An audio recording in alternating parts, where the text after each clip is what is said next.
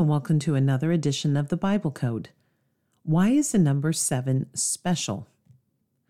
We have covered that the number 7 is defined in the King James Bible for completeness and spiritual perfection. The number 7 comes to mind for many when thinking about the two bookends of the Bible, the book of Genesis and the book of Revelation. The number 7 is so prominent in the book of Revelation that it is mentioned 54 times. And for the book of Genesis, many think about the creation week and that it consists of 7 days. Yet does the number 7 hold something more in the King James Bible? Is this divine number that reveals the plan and purpose of God's orderliness show a DNA code? And how does this DNA code also relate to the Godhead? That is our focus for today. For a copy of the transcripts, please go to www.dnainthebible.com. Let us begin. For those who may not be aware of the numbers associated with human DNA, the number 23 and 46 deals with the number of chromosomes in the human body. At the moment of conception, both parents contribute 23 chromosomes, making a total of 46. When we look into the King James Bible, do we find either of these numbers when searching for the number 7? And the answer is yes. When does the number 7 appear for the numbers associated with DNA? And what is its significance? Well, if you were to type in the number 7 in purebiblesearch.com, which is available on this blog, you would see that there are 3 specific books that the number 7 is found for human DNA. Those 3 books are Genesis, found in 46 chapters, Leviticus, found in 46 verses, and Numbers, found in 46 verses.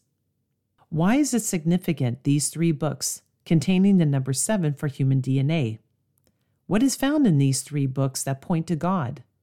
Let us take for a moment and reflect on the importance of these 3 books and the fact that they contain the number 7 46 times for human DNA.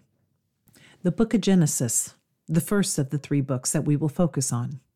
According to The Importance of Genesis, written by the Biblical Science Institute, they state the following. We open this article by asking, why defend Genesis when so many people don't believe in Jesus? But the same Bible that teaches about Jesus also teaches about the creation of the universe. If the Bible cannot be trusted on one matter, why trust it on another? Doubt about the veracity of Genesis will inevitably lead to doubt about the person and history of Jesus. After all, if God didn't get the details right in Genesis, how can we trust that he got the details right about how to inherit eternal life? It is an issue of biblical authority. The question before us is this: is the Bible trustworthy? As our culture increasingly rejects Genesis, it will inevitably increasingly reject biblical principles in Jesus.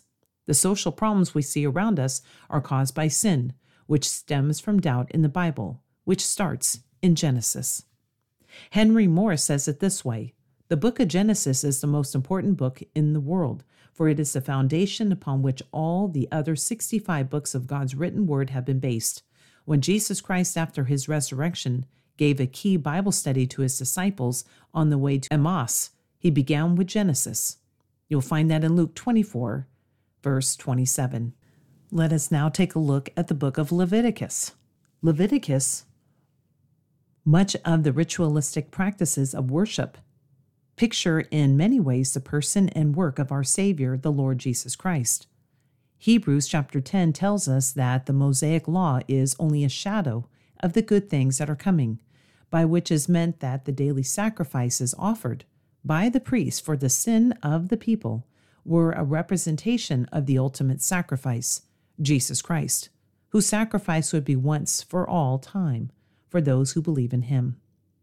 The holiness imparted temporarily by the law would one day be replaced by the absolute attainment of holiness when Christians exchange their sin for the righteousness of Christ.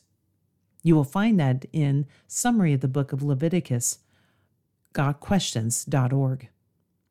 So where do we get the laws and the rituals and the feasts? That would be in the book of Leviticus. Now, last, the book of Numbers. The theme of the holiness of God is continued from the book of Leviticus into the book of Numbers, which reveals God's instruction and preparation of his people to enter the promised land of Canaan. The importance of the book of Numbers is indicated by its being referred to in the New Testament many times. The Holy Spirit called special attention to Numbers in 1 Corinthians chapter 10, verses 1 through 12. The words, "all these things happened to them," for examples, refers to the sin of the Israelites and God's displeasure with them. In Romans chapter 11, verse 22, Paul speaks about the goodness and severity of God, that in a nutshell, it is the message of Numbers.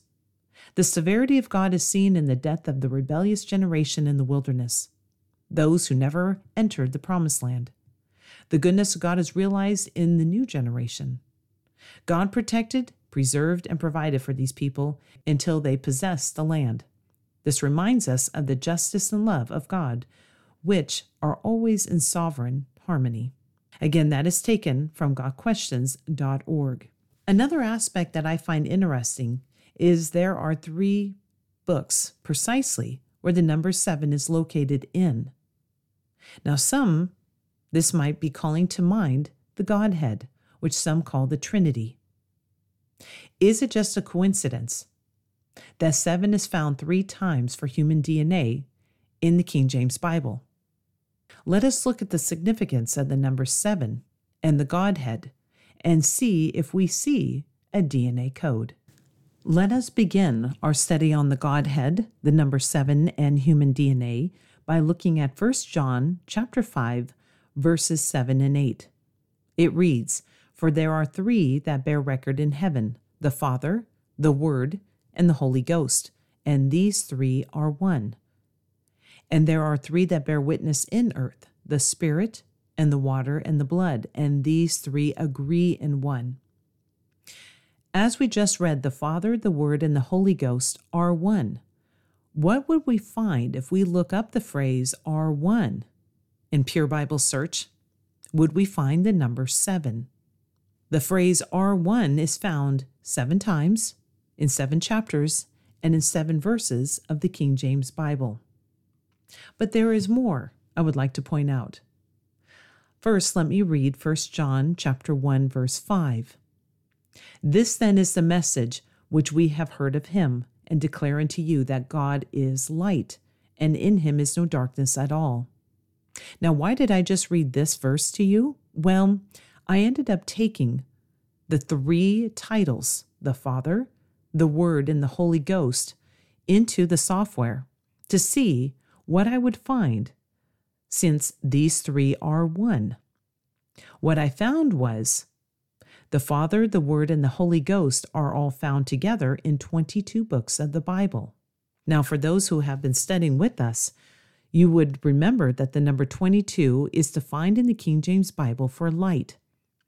Is it just a coincidence, as we just read in 1 John chapter 1, verse 5, that God is light, and we find the 3 titles for God, the Father, the Word, and the Holy Ghost, in 22 books of the Bible? Let us look at Proverbs chapter 6, verse 23.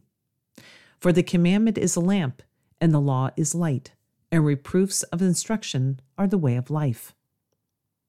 I find it interesting that that's in the 23rd verse. But there is still more to see here. Another amazing find, we just read 1 John chapter 5, verse 8. I will read it once more and then tell you the significance of this passage, this particular verse. "And there are 3 that bear witness in the earth, the Spirit, the water, and the blood, and these 3 agree in one." If you were to count all the words in this particular verse, verse 8, there is precisely 23 words. But the one thing I want to point out in speaking about the Godhead, where we see the Father, the Word, and the Holy Ghost as one, this is found in 1 John. This particular book is found to be the 23rd book of the New Testament. I hope you join me next time in another edition of the Bible Code.